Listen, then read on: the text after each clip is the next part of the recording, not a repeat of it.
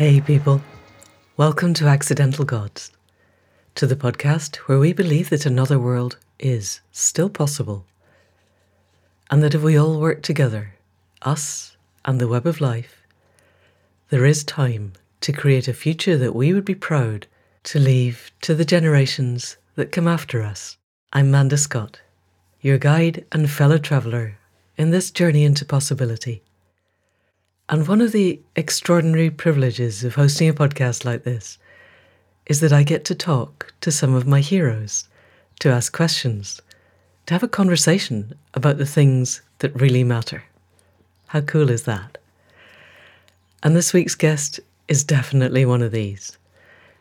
Nina Simons is an author, a leader, and you'll hear quite soon how that word was given to her, maybe even imposed on her, and then she learned to embody it. And how she did that is worth hearing. Because Nina is a visionary in the deepest sense.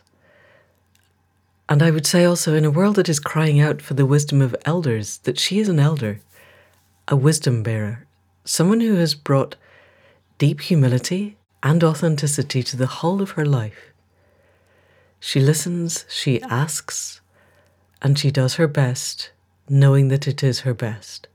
Throughout this podcast, through all of the Accidental Gods work, we are looking for ways to help people, to help you find your place in the web of life where you can be all that you can be, the best that you can be, where you can be what only you can be in service to the web. And Nina does this, and her ideas and explanations of how she gets there, I think, will make this one of the podcasts that's worth re-listening to.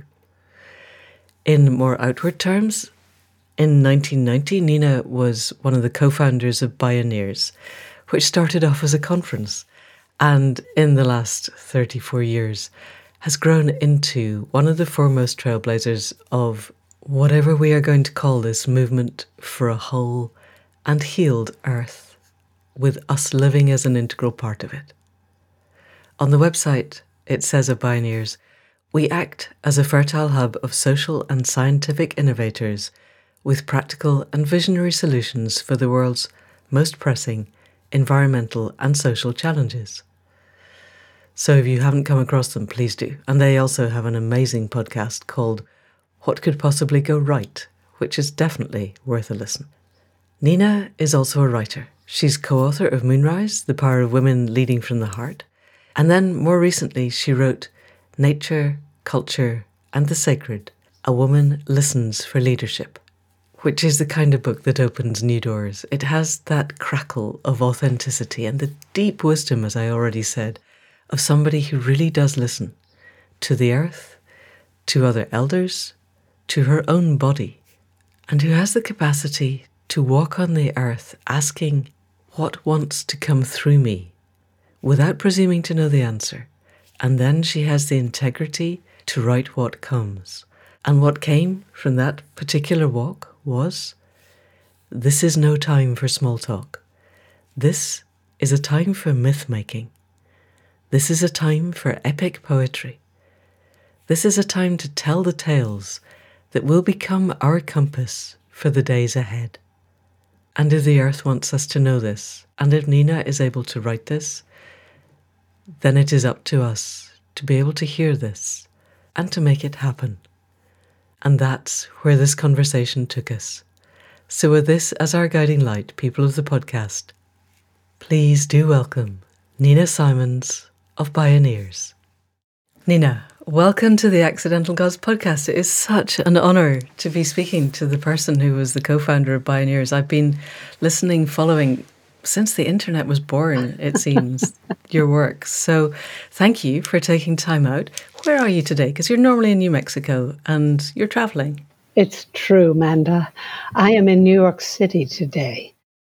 I am in the apartment of my mother-in-law, who is 103 and a half. Wow. It was kind of a last-minute emergency. We thought we should come visit.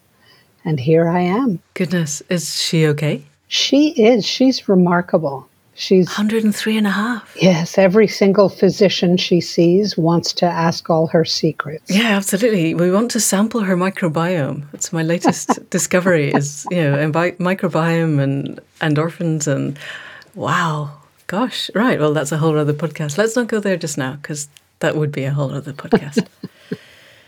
Let's go back a little bit in your history.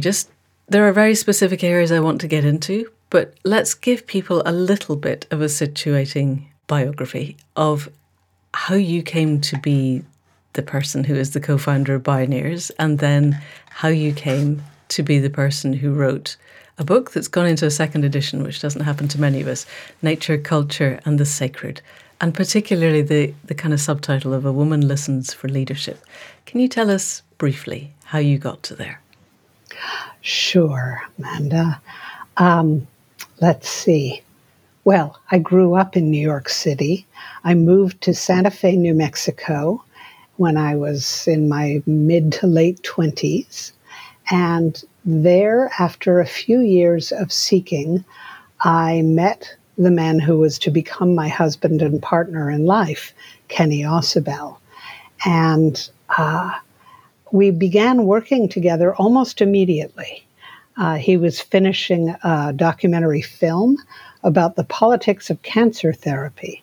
So I was very moved by the subject matter of his film because he'd been working on it for 4 years when we met.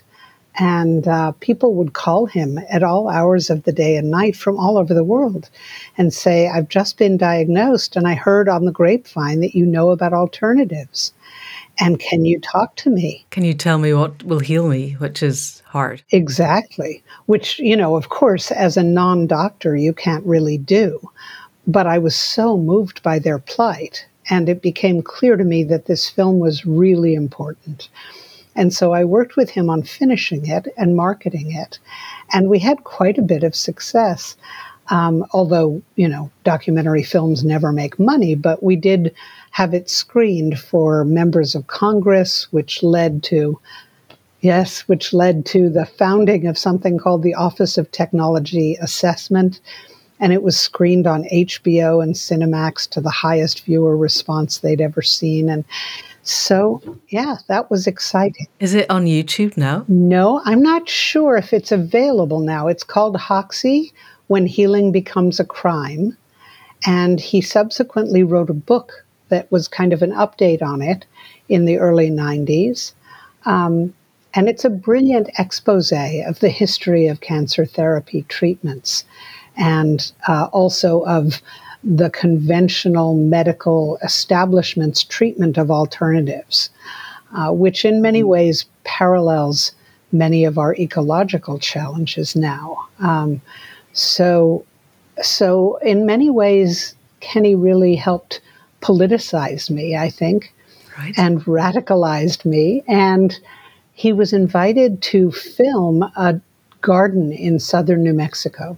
And I went with him and not knowing, imagining I was going for a weekend in the country and received the most extraordinary tour through this garden from the master gardener who had been growing it.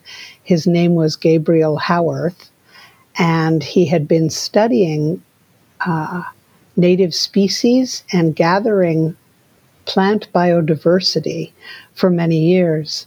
And so this was a biodiversity garden, which was something I'd never seen. Most of us haven't. No, but we need them now. It's becoming a big thing. We sure do. We needed them then, and we need them even more now. Yeah. Exactly. So we walked through this garden, and Gabriel introduced us to every plant.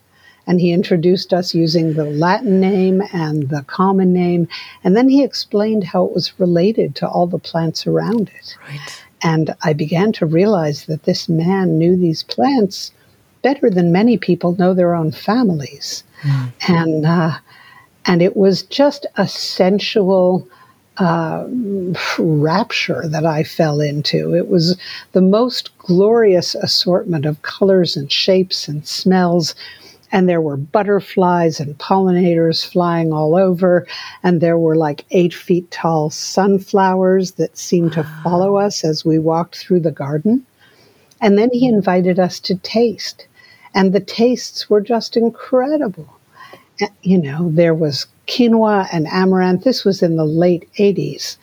And no one had ever heard of quinoa and amaranth back then. And these are growing in a living soil, because a lot of the industrially grown quinoa and amaranth now are basically blotting paper. Exactly. And this is what everyone who does regenerative farming says, that taste is what we evolved for. Exactly. And as we walked and tasted and my senses were just dancing, he explained to us that the reason he was cultivating this garden was to stem the loss of biodiversity. In the 80s? In the late 80s. Wow. Is it still there? No. But it's all evolved. Okay. In many ways. But there were hundreds and hundreds of varieties growing in very close proximity. And he was growing them for seeds. And he explained that all these little mom and pop companies and indigenous communities that had cultivated varieties for their taste and their nutrition and their hardiness were all getting gobbled up by multinational seed companies. Yeah. And that we were in serious jeopardy of losing the biodiversity that life on Earth, and certainly the human species, are reliant on. And so by the time I walked out of that garden, Manda, I felt like the spirit of the natural world tapped me on the shoulder and said, "You're working for me now." And I was utterly flabbergasted because I didn't know anything about gardening. Because you'd been in theatre before this. I'd been in theatre, exactly. Acting. Yeah, and directing and stage managing, but I didn't know about growing a business. I didn't know anything about gardening or farming. And I jumped in with both feet because the call was unmistakable. And was it both of you? Was Kenny called at the same time, or was he already on that path? Well, I think it's sort of more complicated than that. But yes, Kenny actually partnered with Gabriel to create a company called Seeds of Change. Right. Good man. Well done. Right. And I became the marketing director and later the president of this fledgling company called Seeds of Change, and worked like crazy at it for 5 years. And during the course of which we both were on very steep learning curves about biodiversity and gardening and farming and how to market these seeds and how to turn this into a viable business. So in the middle of that time, Kenny was researching a great deal about bioremediation, which listeners may know is the science of using natural systems to detoxify the air and soil and water. And he was discovering that there were amazing innovators who were doing incredible work, but that no one knew about them. And one day he was lamenting that fact to a friend in a hot tub. And the friend said, "Why don't you start a conference?" And Kenny said, "I've never been to a conference. It sounds boring. Why would I do that?" And the friend said, "Here's a grant. Go start a conference." A grant of $10,000. It wasn't just a 500 quid. It was a serious grant. It was. And Kenny came to me because of my theater background. I, too, had never been to a conference, so we didn't have to unlearn any of the, Right. weird academia-influenced, ponderous things that conferences typically are. Yep. And we created a conference like no other, starting in 1990, called Bioneers. Pioneers. And Yes. at first, Amanda, I thought it might be too sciencey for me because I was not a science girl, or I didn't think of myself that way.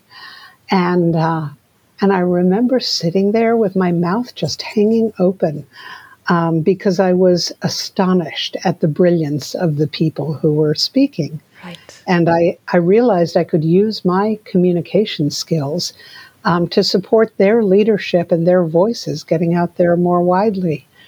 And so that was how we began. And then over the course of the last 35 years, believe it or not, I've grown into my own voice and my own vision, which is how I got to this book, Right. which I could pause for a minute and see if you want to go somewhere else, or shall I tell the quick story of the book? Tell the quick story of the book, because I have so many notes and questions that in telling the story of the book, I'm really interested. Well, I'm interested in all of it. But what you just said about communication and leadership, if you can expand on those areas. But also, somebody in your past, I think an astrologer, said you were a culture doctor. Huh. And I really, if you can weave that in, I mean, we could take that up later. I would like to really dive deep into, because that feels to me we need culture doctors now more probably than we need actual doctors. But let's do the little bit about the book and see where we get to with that. Spoken like a culture doctor yourself, my friend.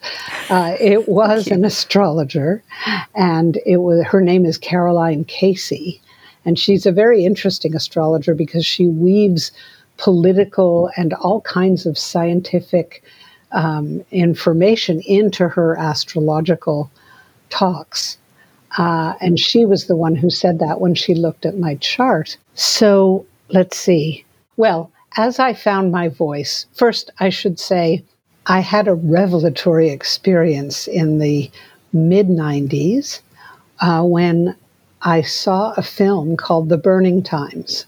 And it completely reframed how I saw the events of human history and what was so awry in our world and what was really wrong with our civilization.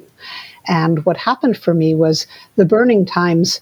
I would highly recommend anyone watch it. It's only about an hour, and it's a little dated, but it's still an incredibly important story that tells the 300 or so year old history of when somewhere between 50,000 and several million women were systematically tortured and persecuted and burned for the supposed crime of being witches.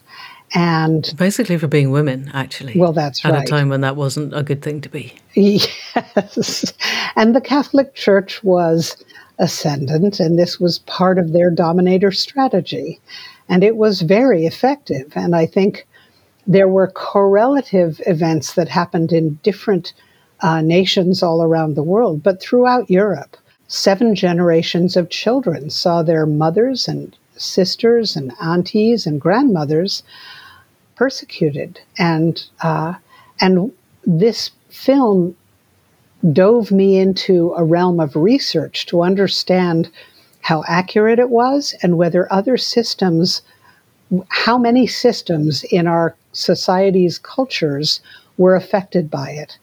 And what I discovered, Manda, which blew my mind, was that the economy of Europe was transformed through the Burning Times. At the beginning of the Burning Times, women owned more resources and wealth than men did. And by the end, the men had it. The practice of medicine and midwifery and healing transferred from the purview of women to the purview of men. The practice of spirituality and religion really transferred.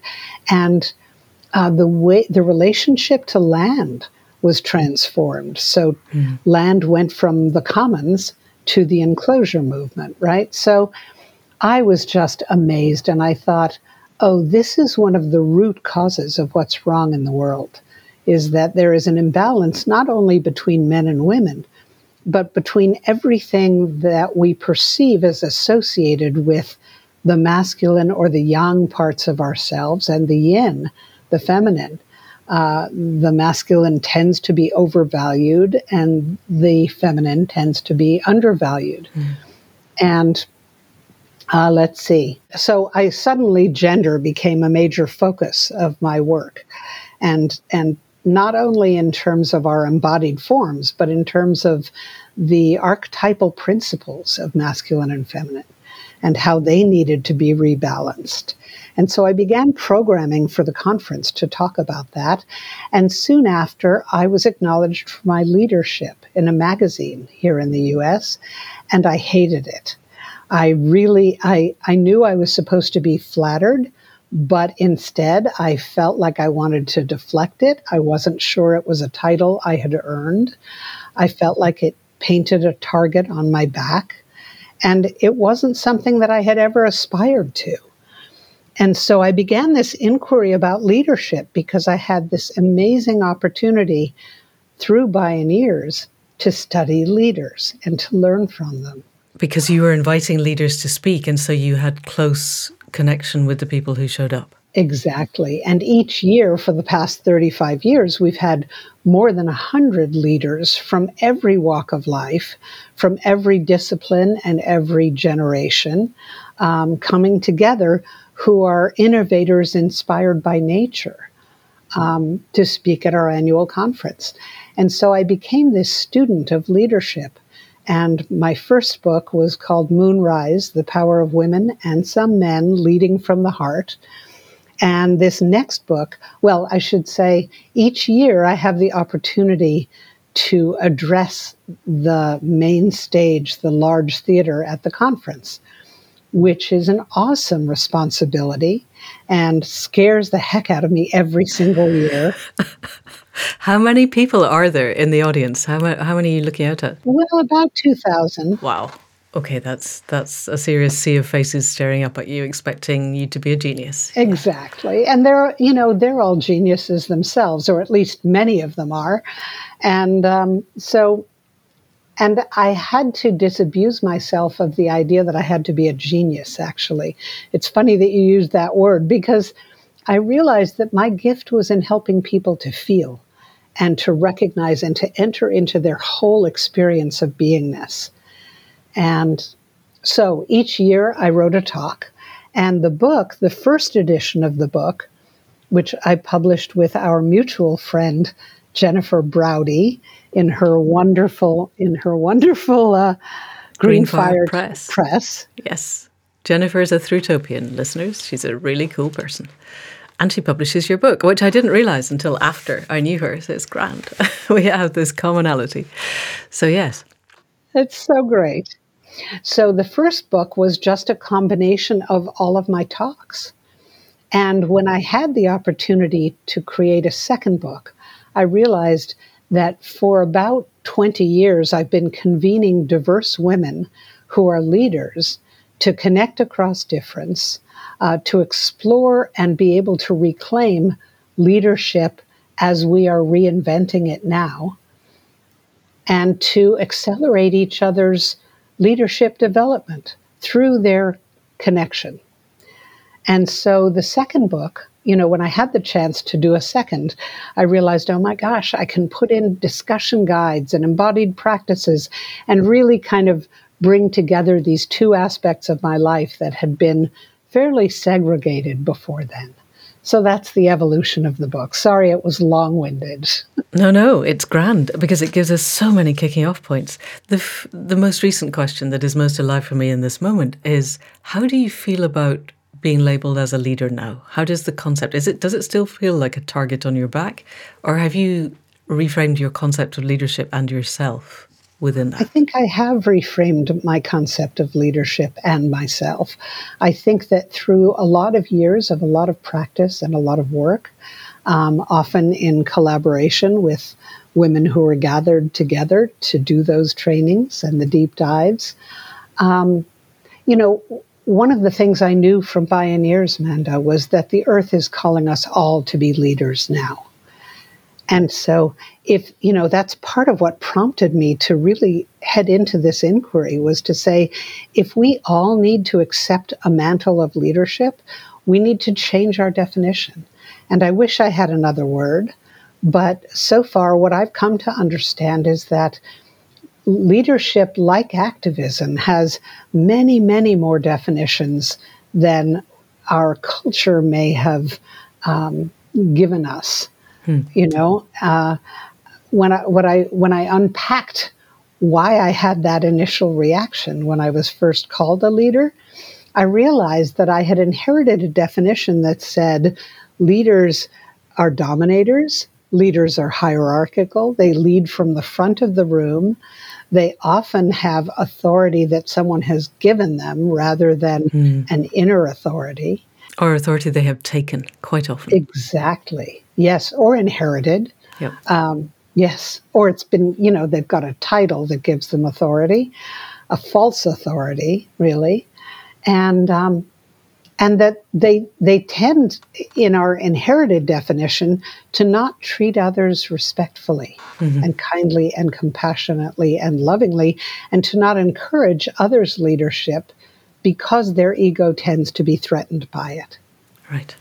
Right? And so, what I realized was, no, the leader I want to be and I want to inspire others to be is one who lifts others up, right. is one who celebrates the gifts in every person, right.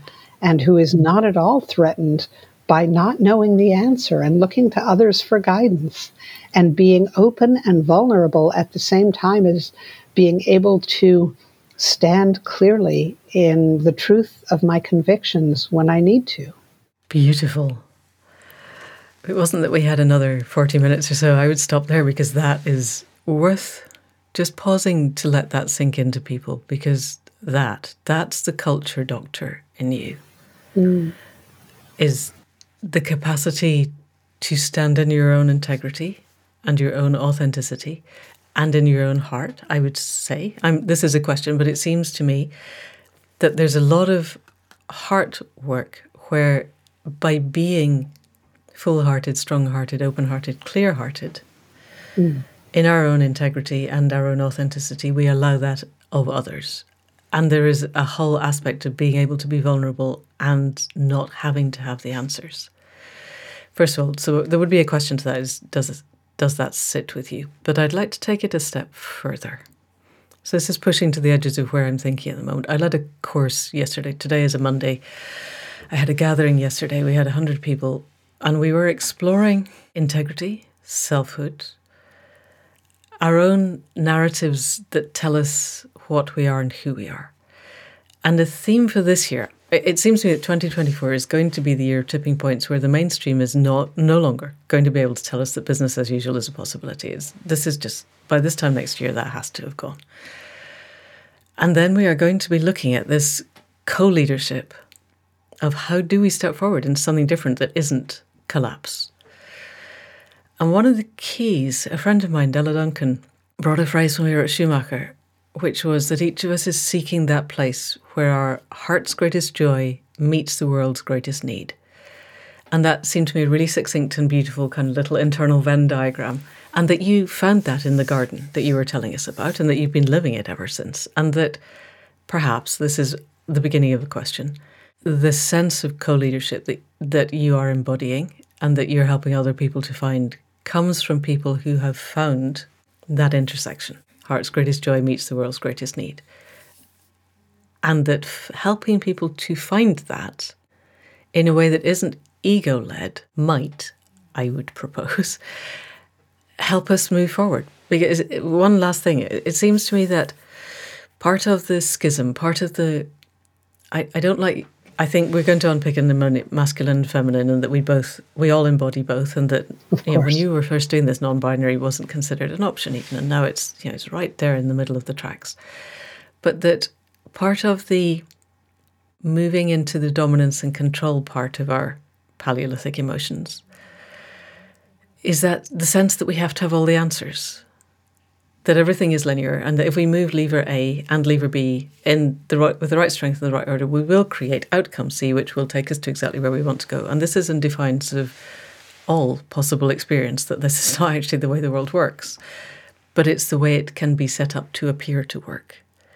So with your experience, how can we help people to reach the place where their heart's greatest joy meets the world's greatest need, if you agree that that's a useful kind of shorthand for finding our own authenticity, without feeling that we have to know the answers of where we're going? Does that make sense as a question? Sure. There are several things that I could say, Manda, but the first is that my Venn diagram tends to have a third part. Okay. Which is the heart's greatest joy, I totally agree with. And your particular gifts and talents meets a need that actually ignites your heart's greatest joy. So that, because the world's greatest joy can fall into the bias toward bigness, Okay. which I think is a trap, right? And the world has many great needs, and they span every area of human activity, I would suggest. Okay. And in fact, beyond every area of human activity, they span everything into our relationship with the non-human world and the more than human world and the invisible world. And so for me, it's about finding that very particular niche. Part of what I've learned from ecology is that every species has an exact niche. And I think that's true for us as humans, Right. that we each have a very specific assignment, and we don't want to lump ourselves in with everybody else. We need to, I think, one of the leadership skills that I have been working to cultivate is a balance between humility and knowing what I'm good at and what my value is. Okay. And I think if it's possible to walk with those two in honest equilibrium, Yeah. then we can bring our gifts to the world. One of the wisest things that I would offer for listeners that a therapist once said to me is, pay exquisite attention to what makes your flame grow brighter. Right. And you have to pay exquisite attention because sometimes it comes and goes very fast. And you might feel it in your belly or in your heart or in your intuition. But, there's this little spark that lights up when you encounter something that is really meant for you. And I think that, in combination with actually a clear-eyed assessment of what are you really good at, which oftentimes other people can reflect to you better than you can to yourself, which is one of the many reasons we need each other and to cultivate community, right? Yes. And for me, part of my gift is translating my personal experience into universal offerings, into transpersonal offerings. Okay. Another part of my healing my relationship to myself, and this has to do with accepting the title of leadership, of being a leader, is that I've done a lot of inner healing work. This has to do with the culture doctor moniker as well. I realized that, for example, when I got out of the shower in the morning and looked at my body in the mirror, I'd have all these voices go off saying, your butt is too fat, your tummy's too round, all those things that, are so prevalent in our culture. And I realized, as I embarked on this very conscious process of self-cultivation, that I was doing violence to myself every time I did that. And so I created a ritual to heal it. And the ritual that I created was mixing a body oil, a skin oil, with essential oils, the scent of which I loved, so that when I got out of the shower in the morning, I would spend just 3 or 5 minutes oiling my body. And as I did, I would intentionally pour love into my body. Wow. I would thank it for all the ways it supports me. I would thank it for its strengths. I would thank it for its endurance. I would thank, and just pour love into it. And eventually I began to notice those voices quieted down. And so there is something about healing that inner voice of self-limitation and judgment that so many of us have inherited from a culture that is a scarcity culture in essence. Yeah. And also that has that masculine feminine imbalance and bias, so that we can embrace our human wholeness. And I think with all that work, it helped me to say, yeah, I'm comfortable now being a leader. Right. And I'm so grateful I've grown into it in a way that I can claim. And recognizing that leadership, I think parenting is one of the most profound forms of leadership anyone ever does. Yeah. But does our culture recognize it as that? Well, not so much yet. No, or does it even support it? Not so much yet. Exactly. And it also leaves it to, it takes a village to raise a child, but we still expect two people or even one person to be able to do it, which is manifestly insane. And then there's caregiving and teaching and all these other practices that, require tremendous skill. And are not honored as leadership that they are. Yeah, gosh, we could have a whole podcast on why is it that the blokes who play Ponzi schemes with money get paid in giant yachts and the people who look after people get paid in small unshelled peanuts. But let's not go there just now, because there's so much else that I want to talk about. And this really brings us to, you had a quote in your book from Oscar Mira Casada. Have I said that? No, Casada. Consciousness creates matter, language creates reality, and ritual creates relationship. And so if I was hearing you right, you recreated your relationship with your own body by creating a ritual. Did you do that in response to what Oscar had told you? And can you tell us a little bit, unpick that experience a bit more? Yes.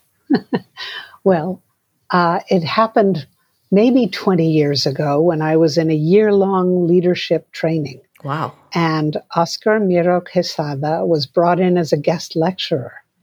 And he performed a ritual that was about 8 hours long, Manda. It began like at 8 p.m. at night, and it lasted until 3 or 4 in the morning. Wow. And at the very end of this ritual, it was very elaborate. And he comes from a deep Peruvian tradition. And at the very end of it, he said, if you remember only one thing from this experience, remember this. And he said those 9 words. And I remembered them deeply and have reflected upon them ever since. Yeah. And in fact, brought them into the women's leadership immersion trainings that we did for 20 years. So they were part of the structural premise of what we designed. Right. Was the recognition that consciousness creates matter. We have to see things in our minds and imagine them before they actually manifest, which David Bohm's work is all about supporting as well. The physicist, David Bohm, yes. Yes. And language creates reality, which is why the history books have failed us. And we've got so many new history books coming up now with new realities being unveiled all the time. Yeah. And ritual creates relationship. And so, what I've learned is that it's so easy to invent a ritual. And anyone can do it. And all it takes is a few minutes every day, but holding yourself rigorously accountable to doing it every single day. And I learned through my practices that every time, about 6 weeks in, my skeptical mind would say, is this really horseshit? Is anything really changing? And then I would tell myself, no, you have to see it through. And I would keep going. And some weeks after, I would notice a change in myself. Yes. Yes. And our culture is so Disney-fied to the snap your fingers, magical things happen instantly, that right. Being prepared to give it the time. And I probably don't have as deep an experience as you, but within my experience, if you give it the time, I get to the point where there's a self-reinforcing almost addiction to doing whatever it is. I have gratitude rituals connecting to the web of life and the spirits that I work with that I would feel broken now if I didn't do them, because they are so woven into the beingness of who I am. And I, as you said, it's changed the nature of my heart space. So why would I not do it? But our culture hasn't primed us for that. And so, yeah, you're right, the skeptical voice that is always there going, really, what are you doing? You could be scrolling Facebook. Why are you doing this? Yeah, thank you. Well, and I love how neurobiology and, various sciences continually are reinforcing this. Yes. By teaching, to me, they're often telling us what we already intuitively know, but it's so reassuring to have a science backup. Especially if you're slightly scientific. Yes, what fires together wires together. Right. Once you know that, I went through decades of therapy, and I finally read this, and I went back to my therapist next week and said, this is what we're doing. We are rewiring my neuroplasticity. We are firing new things to wire new things. Why did you not tell me this before? And she looked at me and she said, you didn't ask. And I think, well, what else have I not asked about that I would really want to have known about 20 years from now? Please tell me now. So anyway, different therapist now. Can we unpick? I know we have limited time and there's other things that I want to get to, but this feels absolutely crucial, what Oscar said. I have an ancillary question, which is, do you remember anything else from the ATAR ceremony other than those 9 words? Oh, yeah. Okay, good. So consciousness creates matter, language creates reality, ritual creates relationship. Top line, consciousness creates matter. It seems to me that there are quite a lot of people on the internet with brilliant Californian teeth who are promising people that they can manifest whatever they want. I read a Jamie Whale blog just before Christmas where he and his wife, he's in Colorado, had gone to separate meetings, the men's meeting and the women's meeting. We can talk about gender later. And the woman leading the women's meeting had announced to the group that because she was worth it, she was going to manifest for herself a private jet. Well, that's, yes, for those of you who can't see, Nina looked a little bit unhappy about that. I was blisteringly angry. I had spent a year running an intention workshop online, and I went to them all and said, if you guys start manifesting private jets, you have to leave. I am not teaching you anymore because the world does not need, your heart's greatest joy meets the world's greatest need. The world does not need you to have a private jet. I don't care how worth it you feel you are. And yet, I absolutely believe that human intention, cleanly and clearly honed, is the single most powerful force in the universe. One of them. Okay, my guides are looking at me a bit askance there. It's one of the very powerful forces in the universe. It is incredibly powerful. It would potentially be possible to manifest for oneself a private jet if you practice doing that stuff enough. It would also be an extremely bad idea, as far as I can tell. Sorry, I'm feeling ranty. So, but how do we get across to people? How do you get across to people that is a reality? Consciousness creates matter.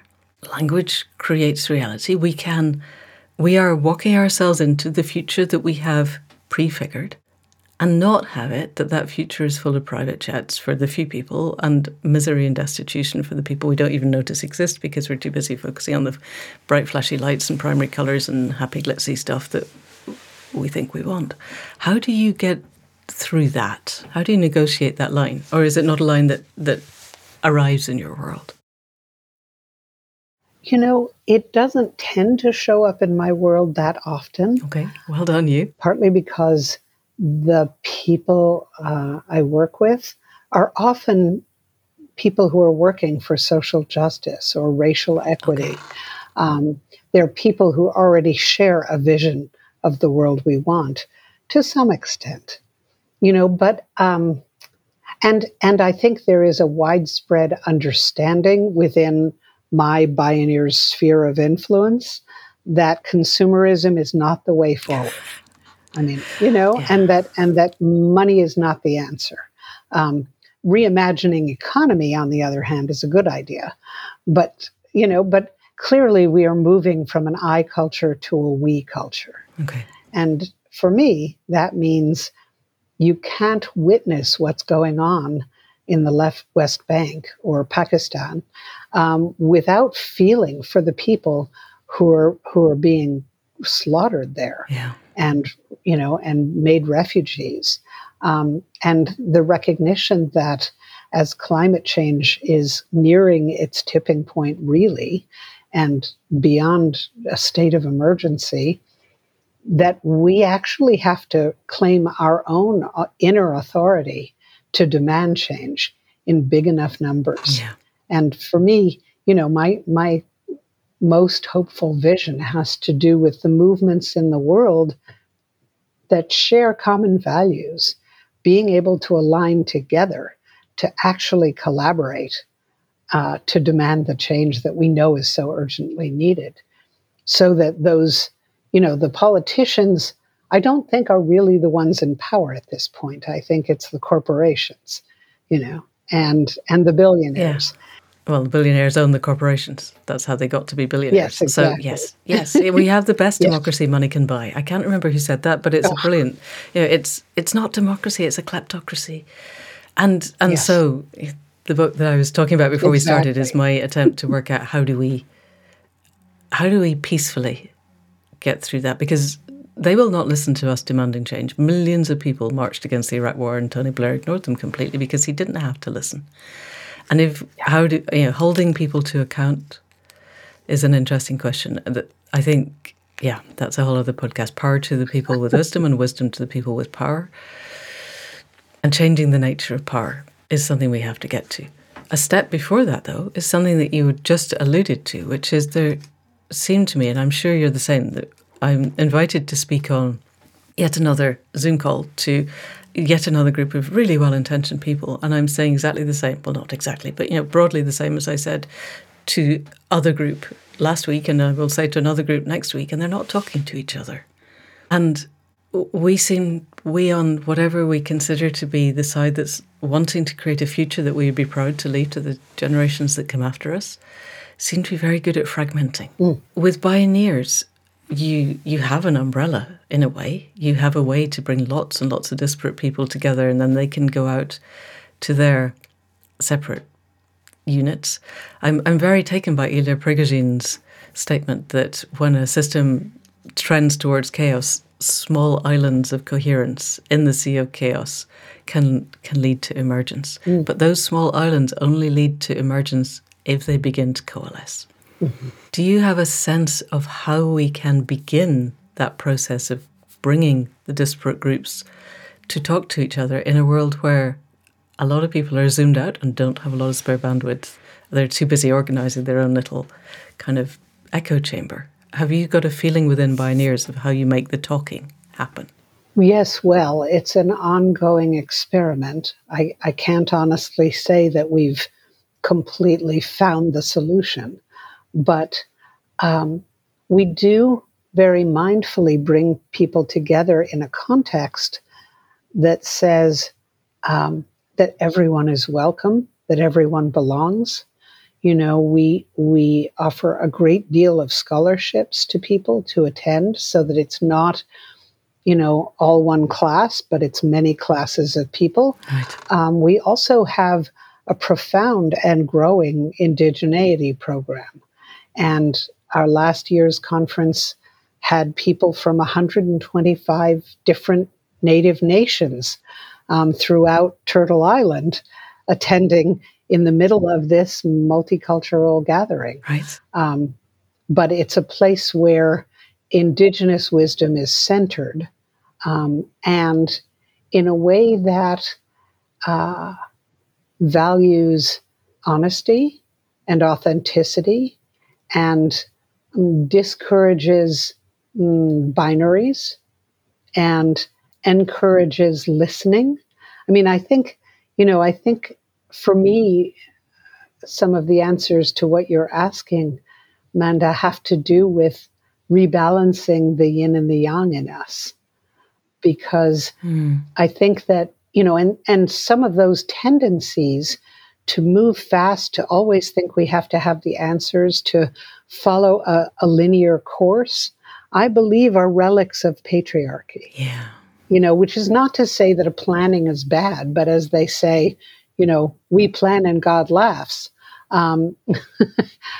That the way to encourage a space where connections are primary is to name it, is to name the differences. I think there's a whole essay on this in the book, and a bunch of practices that come out of that essay. Yes. Is to name the differences that exist, honestly, so that people hear the truth of what they're experiencing, right? And to encourage connection, but also to encourage curiosity and listening more than speaking. I think it may be a relic of white supremacy culture that we tend to talk so much more than we listen, or the combination of white supremacy and colonialism and patriarchy. Who knows? Yeah, it's what Alder used to call the trauma culture as opposed to the initiation culture. And there you go. And it just encompasses all of that. And it goes back thousands of years. Yeah. And we all have trauma in our history. I mean, human history is just riddled with horrifying violence and othering. And so, we partner quite closely with a group called the Othering and Belonging Institute. Oh, I want to talk to them. Please. Oh, they're wonderful. Well, John Powell is their founder, and he's amazing. And he says that people reach a point when change is coming up too fast for people to assimilate. They reach a choice point. And in the US, our demographics are changing faster than people can cope with. And they reach a choice point. And this is true not only in the US, but many, many nations around the world right now. And the choice is either to break or to bridge. And if they break, then they begin to other those they fear. And if they bridge, they practice these practices of how do you connect with people who are different than you? And how do you do it? It requires some self-awareness and a great deal of listening and curiosity. And I think that we're entering into a culture where we're learning to value diversity beyond any political correctness, but for the fact that our resilience is what makes us strong. Our diversity is what makes us resilient. Just like in a natural ecosystem, the more plant species there are in close proximity, the more rapidly the ecosystem can recover after trauma. Yeah, so we don't want monocultures of people any more than we want monocultures of trees in a forest. Exactly. And I wonder also, listening to you, the middle line from Oscar about language creates reality. And I'm remembering Braided Sweetgrass, and that in languages other than English, there isn't a subject, object, verb linearity, that they're much more circular languages. And I wonder if some of the bridging would come if we could make English more flexible somehow, incorporate, or probably learn to speak other languages, but that's probably I haven't got time for everybody to learn Lakota or equivalent all in one go. So finding that way of bridging, I love that idea, because you can feel the breaking happening and the othering, and yet when people come together, all of the work that Solnitz did around Hurricane Katrina and A Paradise Built in Hell, about when people are really under threat, the politics didn't matter anymore. People were giving each other lifts. They were providing boats to get each other out of their houses. Everybody was moving together because there was a common threat to a common community. And the common threat to our common community now is global. The biophysical realities coming down the line are definitely global. If we could find that commonality, it would make a huge difference. I do think we can learn from witnessing others' languages. We had once upon a time Rebecca Adamson, who was the founder of First Nations Development Institute, and now I think she leads First Nations worldwide, who is from the Cherokee Nation. And she said in her native language, there is no word for love of an object. Anyone who loves a non-living object is thought to be insane. Right? And now she would include in living objects the elements. Exactly, yes. The rock people, the plant people, all kinds of... Yeah. So loving those is sanity. Loving a private jet might be out there on the edges of absolutely. And that's right relations. Yeah. Interesting. Yes. Okay, we're running towards the end of the time, which is so sad because there's so many, many things I would love to talk to you about. You talked on another podcast about solving for patterns. And I think let's close with that, because that feels, again, really rich and a really interesting area that we could move into. So you said in the book, this is no time for small talk. This is a time for myth making. This is a time for epic poetry. This is a time to tell the tales that will become our compass for the days ahead. I am going to use that epigraph.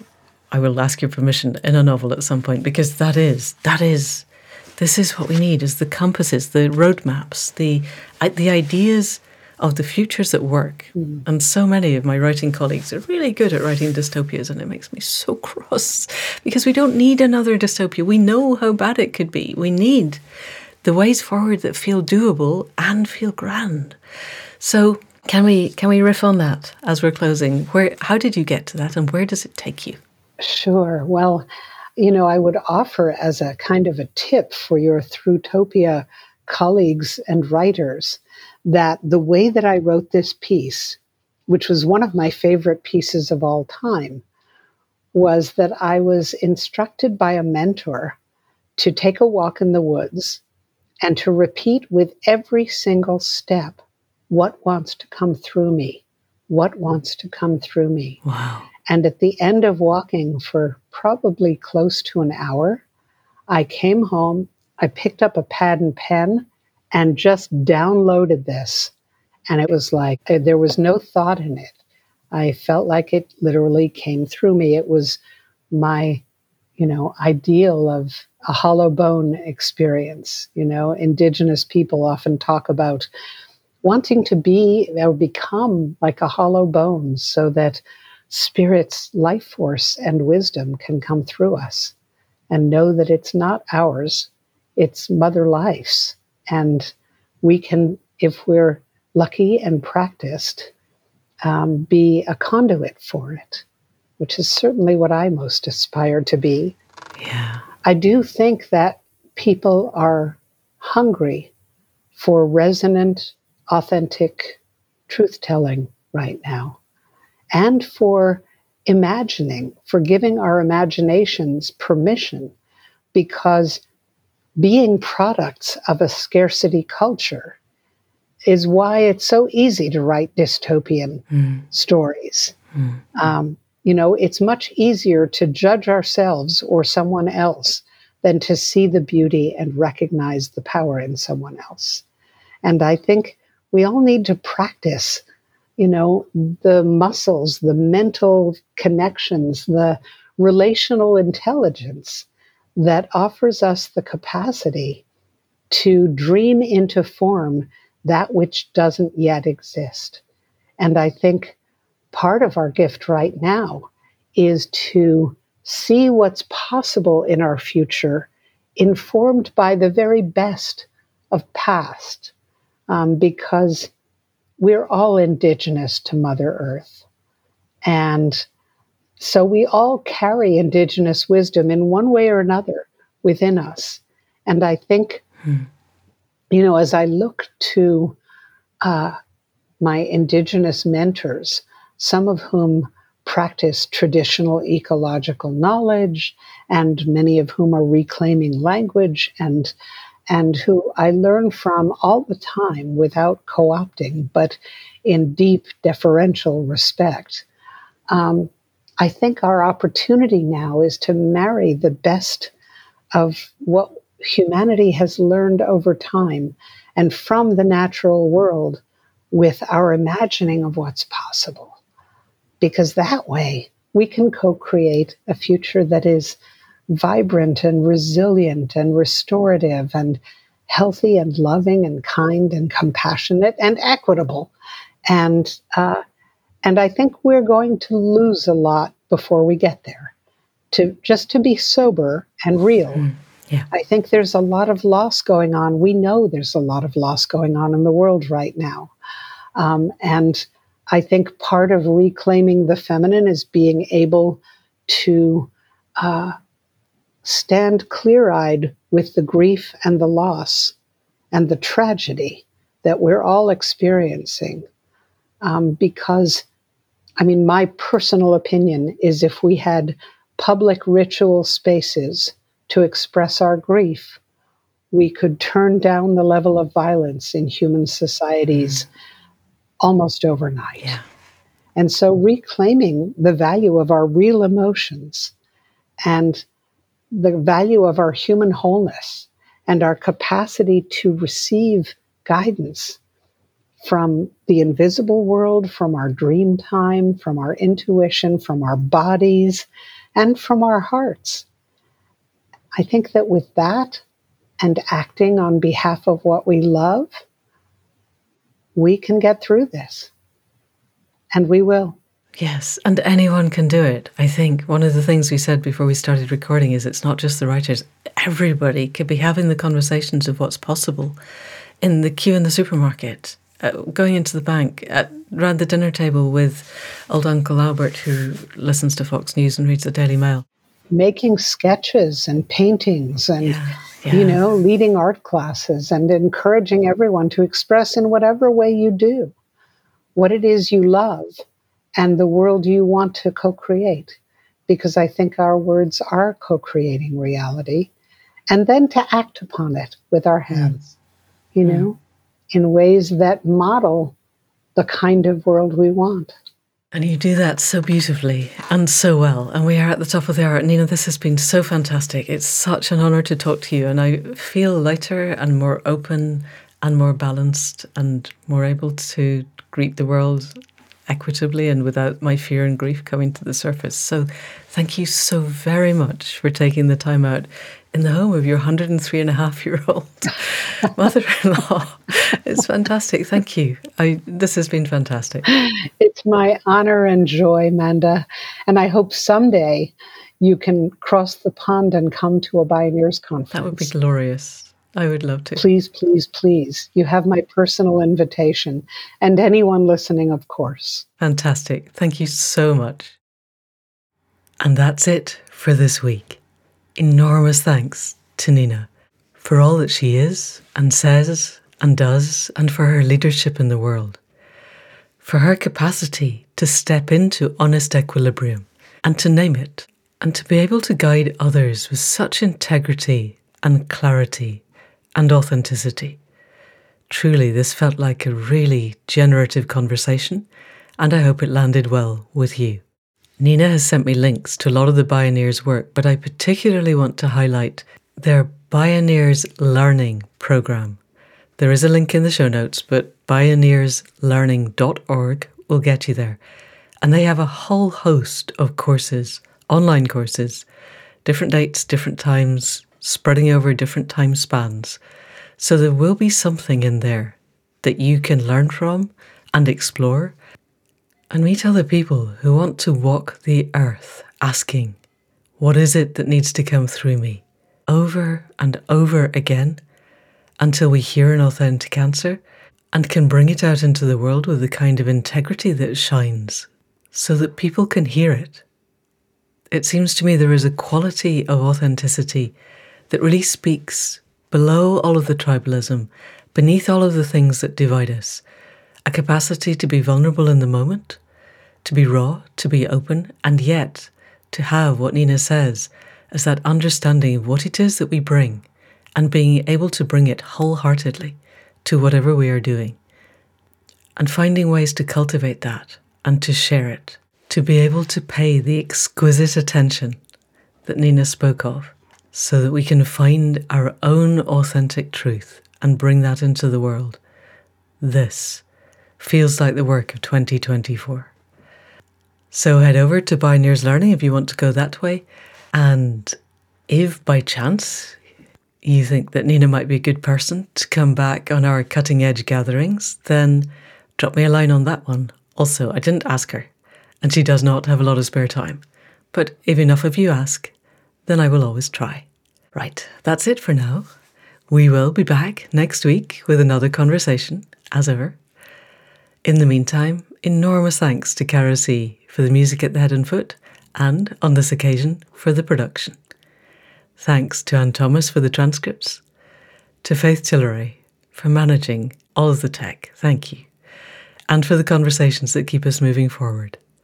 And, as ever, an enormous thanks to you for being there, for getting it, for caring enough to listen. And if you know of anybody else who wants to know about the honest equilibrium, how we can connect with the earth, how long it takes, how much time we have to give it, asking over and over with an open heart, being prepared to listen to the answers, then please do send them this link. And that's it for now. See you next week. Thank you and goodbye.